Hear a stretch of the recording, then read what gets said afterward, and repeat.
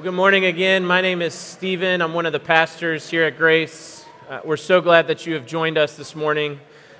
We have been preaching through the gospel according to John, and if you haven't been with us, over the past couple of weeks, we've been looking at this conversation that takes place on the evening before Jesus' final days. And Jesus is speaking to his disciples, preparing them to leave them. He is equipping them both with directions and guidance, but also, as we saw last week, with the Holy Spirit. These are, in some sense, Jesus' final words to his people. He's preparing the disciples to enter life as you and I live it every day, physically separated from Jesus. And last week at the end of the passage, he said, "Rise, let us go." And so we can kind of picture Jesus and the disciples leaving the upper room and the house that they were in, going out into the dim evening light, walking through the edges of the neighborhood and into the adjacent vineyard, walking toward the Garden of Gethsemane.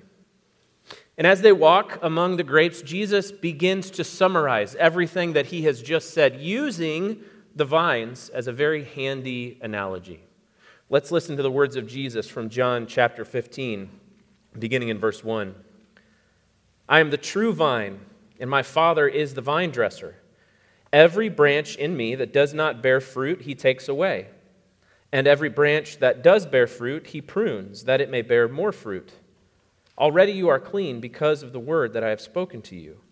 Abide in me, and I in you. As the branch cannot bear fruit by itself unless it abides in the vine, neither can you unless you abide in me. I am the vine, you are the branches.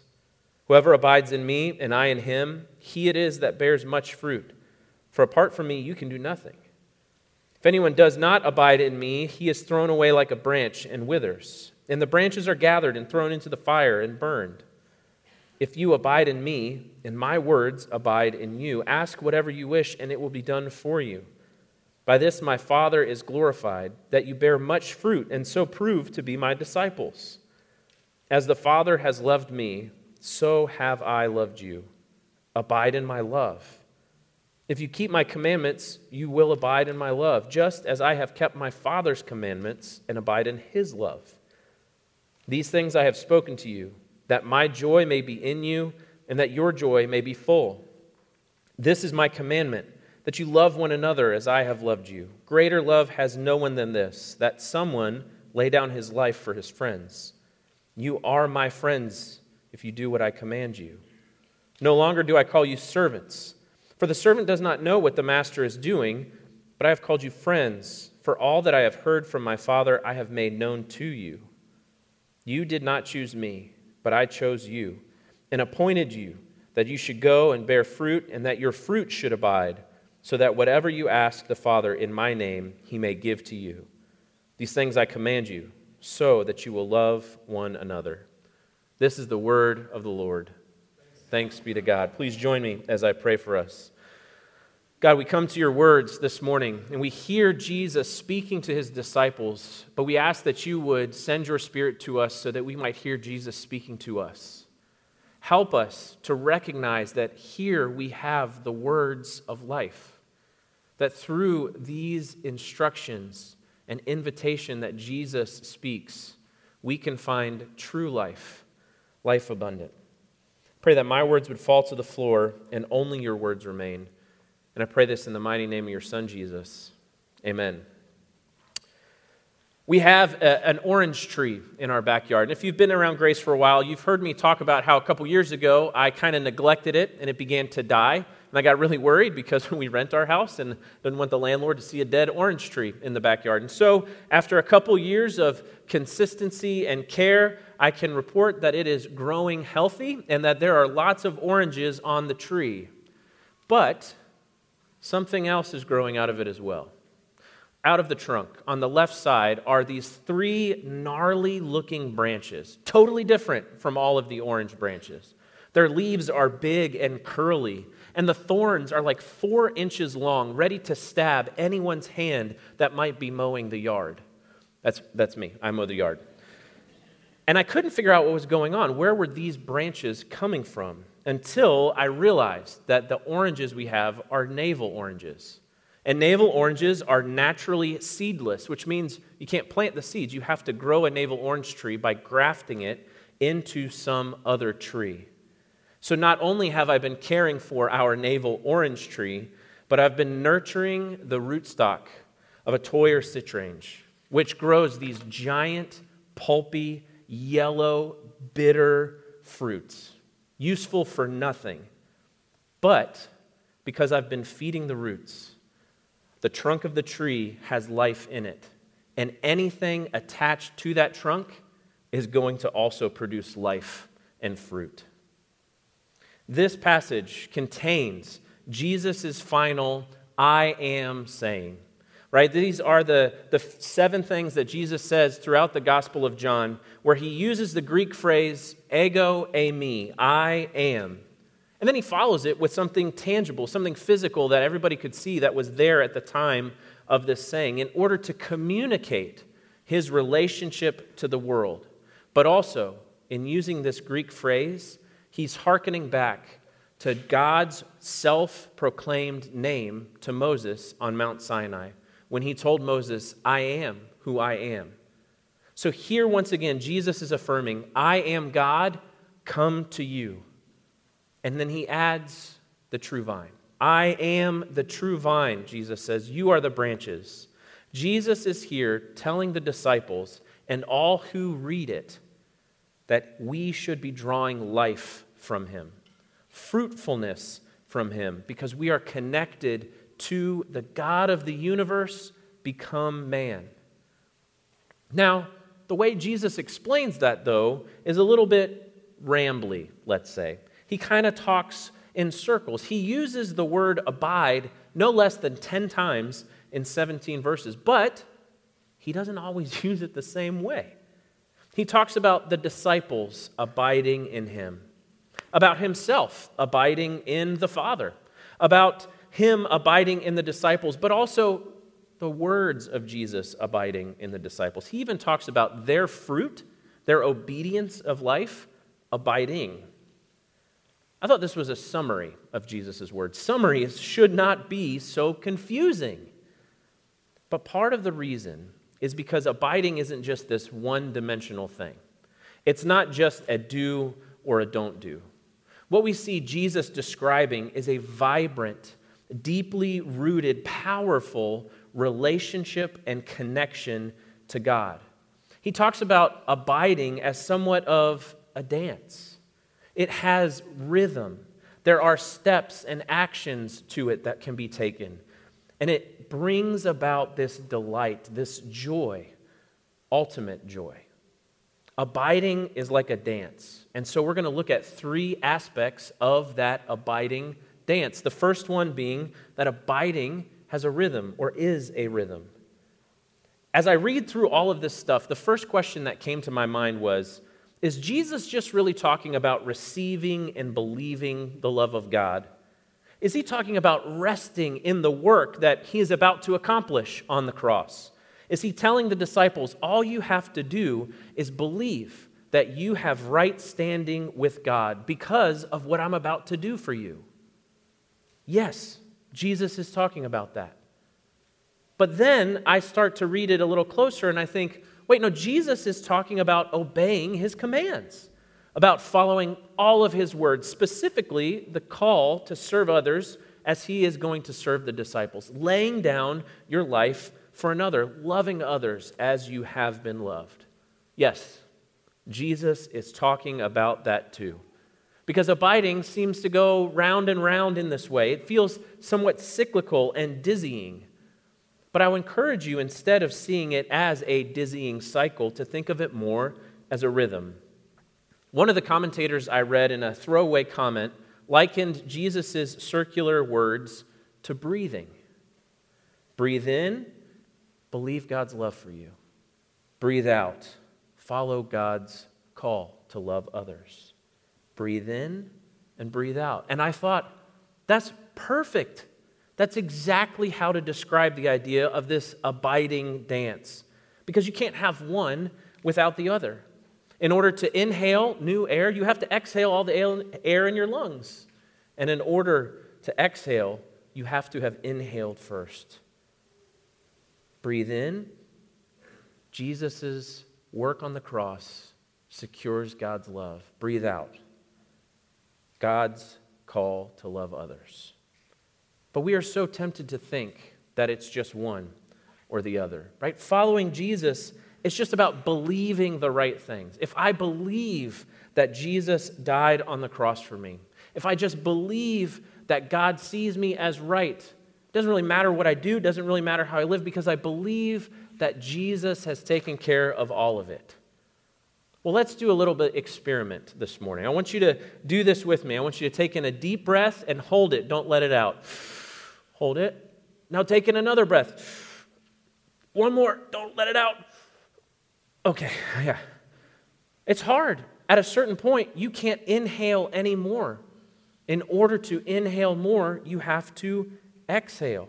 You can't just believe, because belief, for the sake of believing, isn't right. Belief in God has a purpose. It has a goal. The result of belief is action. It is change in your life. Just like the result of inhaling is exhaling. Following Jesus isn't just about believing. It is about believing. But it's also about action. We could flip this on the other side too, right? We tend to think, you know what? I'm not really sure exactly what I believe, but I'm doing all the right things. I'm not doing any of the wrong things. My life looks good. Everything is okay. But that's just exhaling. If you don't believe that God loves you because of Jesus' finished work on the cross, then what you are thinking is, I have to earn it. I have to be good enough. I have to perform. And do you know what happens then? That constant exhale, exhale, exhale of performance eventually suffocates you. See, this invitation to abide in Jesus is an invitation into a rhythm of life. Jesus' work for me secures God's love for me. Jesus' work in me drives me to love others. Over and over, day after day, multiple times a day. But, unlike breathing, it's not just this passive thing that happens without thinking about it. Jesus says that abiding actually has activity. This dance, there are some steps to take. Abiding is active. Right? 90 to 95% of the time, you don't even notice that you're breathing. It just kind of happens. Your body knows to instinctively do it. And it is easy for us to think that following Jesus is the same way. If I just surround myself with the right people, good people. You know, I follow my parents' advice about the company I keep. If I go to church on Sunday, if I go to community group on Wednesday or whenever my community group meets, if I just surround myself with the right stuff, then I'll become more like Jesus through like routine, right? Everything seems to be in place. It's like osmosis. I'll be more Jesus-like eventually.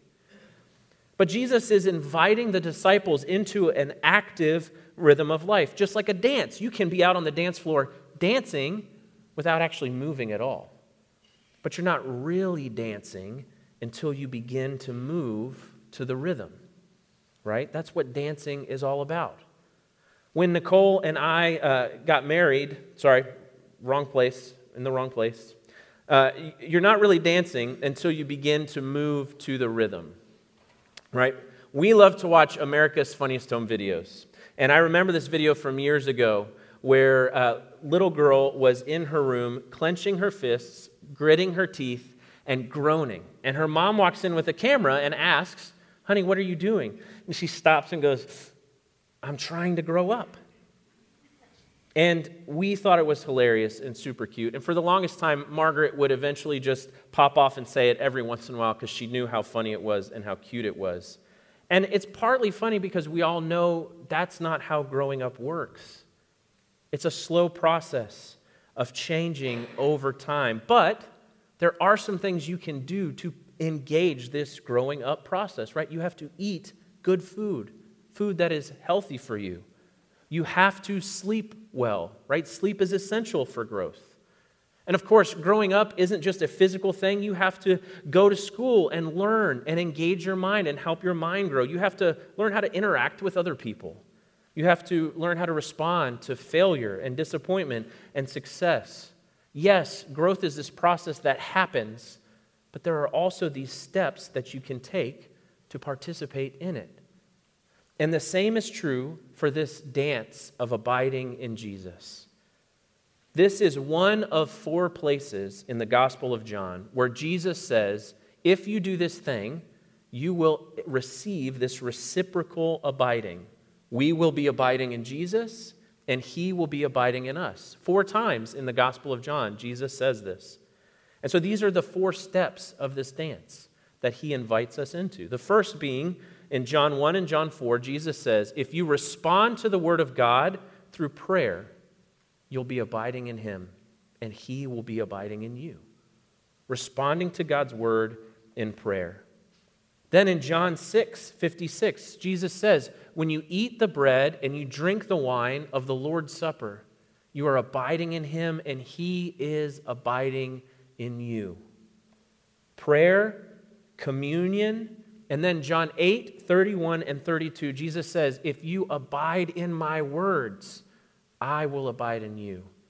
That means reading, studying, meditating on, memorizing the words of Jesus. This is another step in the abiding dance. And then here, the last time Jesus talks about this, the way that we abide in him is by keeping his command to love one another as we have been loved. The 4 steps of the abiding dance: prayer, communion, reading, meditating, staying in Jesus' words, and then loving others as we have been loved. These are the steps of the abiding dance. But just like real dancing, you don't go from learning how to walk to being a professional ballroom dancer in the same day. It takes time. It takes practice. And you have to learn from someone who knows the dance really, really well. That is the Holy Spirit. We saw this last week, that the Holy Spirit who dwells in the hearts of those who believe in Jesus is like our guide, our dance teacher, if you will. He knows the dance. He knows the steps. He knows how to move, how to teach us to breathe, helping us along the way. And guess what? He doesn't get mad when you accidentally step on each other's toes. He doesn't get mad when you trip over your own feet. The Holy Spirit teaches us this dance of abiding. How do we learn to breathe in the love of God and breathe out loving others? Through abiding. And the reason that he invites us to do this, Jesus says, is to have life abundant. Abiding leads to life abundant. Verse 11, Jesus says this very clearly: these things I have spoken to you, that my joy may be in you, and that your joy may be full. Dancing is all about joy. Weddings, where the whole party is dancing out on the dance floor, that is so much fun. That is a fact. There's no arguing with that. Having so many people crammed on a dance floor is a lot of fun. This is where my Nicole and the getting married illustration comes in. Nicole went to Auburn University, which is in Alabama. And at our wedding 15 years ago, when Leonard Skinner's Sweet Home Alabama came on, the DJ played it, all her gaggle of friends from Auburn got to the dance floor and sang incredibly loud. And it was such a good time. You can look at our wedding pictures to this day and tell which photos were taken during that song, because everyone's face is illuminated by sheer and uninhibited joy. Dancing is all about joy. Jesus says, when you abide in me and I abide in you, I will grow joy in you. And the other way that the gospel writer John talks about this joy is life abundant. Life, true life, welling up to overflowing. That's why Jesus invites us into this dance. That's why we should be breathing in God's love for us and breathing out love and obedience, love for others. Now, here's the thing. This is very important. There is a difference between life abundant and a comfortable, easy, happy life. Jesus does not promise that if you do this, you engage in this dance, you breathe in and breathe out in this rhythm, you will have a life free from hardship or struggle or confusion. In fact, Jesus says something quite different. Did you catch this in verse 2? Jesus says, "Every branch in me that does not bear fruit, he, the vine dresser, God the Father, takes away. And every branch that does bear fruit, he prunes, that it may bear more fruit." I think we get the analogy of a branch that doesn't bear fruit being taken away. But what Jesus says about the branch that does bear fruit, meaning the person who is following him, who is abiding in him, who is breathing in the Father's love and breathing out fruitful obedience and other-centered love, Jesus says God, the vine dresser, will prune. That doesn't feel good. Pruning is not fun. Pruning requires pain and loss. But we know that it is what leads to health. It's what leads to growth, new life. It requires pruning.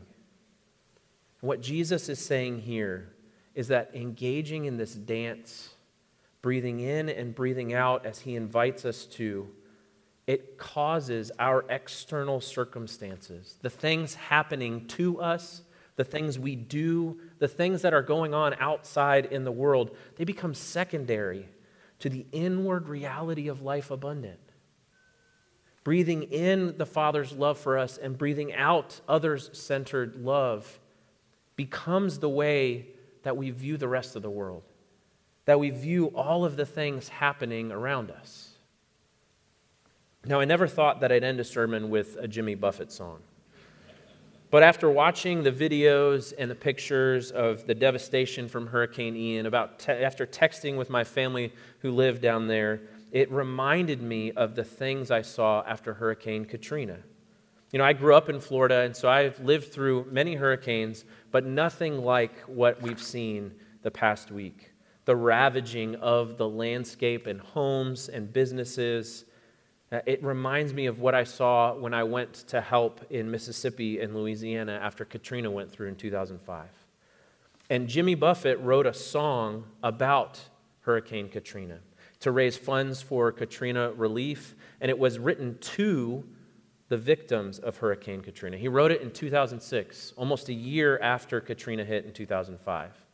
And it's his melodic way of dealing with the circumstances, the aftermath, a year after this hurricane had gone through. And the refrain is all about his perspective on the storm itself, and then each of the verses talks about dealing with it. The refrain says this, "And it rained, it was nothing really new. And it blew, we've seen all that before. And it poured, the earth began to strain. Pontchartrain, which is the big inlet that's there on the north side of New Orleans, leaking through the door, tides at war." And then each verse has a different way of talking about living with the reality of this terrible experience a year later. One of them says this, "If a hurricane doesn't leave you dead, it will make you strong. Don't try to explain it, just nod your head. Breathe in, breathe out, and move on." That happens over and over again. Breathe in, breathe out, move on. It's his musical advice on how to get over the past and in some way to detach yourself from the pain and the wounding and the scarring that you've experienced over the last year. Just get on with your life. This rhythmic dance of abiding in Jesus is not about disengaging. It's not about detaching from the world around you. In fact, it's the exact opposite. The only way to be able to engage with the world, with the pain that is happening, with the circumstances of life, is to breathe in God's love for you, secured through the death and resurrection of Jesus. Breathe out sacrificial love for others. That is how we begin to actually, truly engage with the world as God sees it. And it's the only way that we move through life toward the new heavens and the new earth where everything will be as God made it. Breathe in, breathe out, abide in Jesus. Let's pray. Well, God, we come this morning thankful that because of the perfect obedience of your Son, Jesus, because of his sacrificial death on the cross and his victorious resurrection from the grave, we are called your children. That we can rest in that work. We can go out to love others and serve others because of how we've been loved and served. I pray that you would help us see that this is a rhythm of life, that this is a pattern that you invite us into, but you don't demand it from us. You train us in it. You teach us. We pray that you would send your Holy Spirit to help us know how to love and to serve as we have been loved and served. We pray all of this in the name of Jesus. Amen.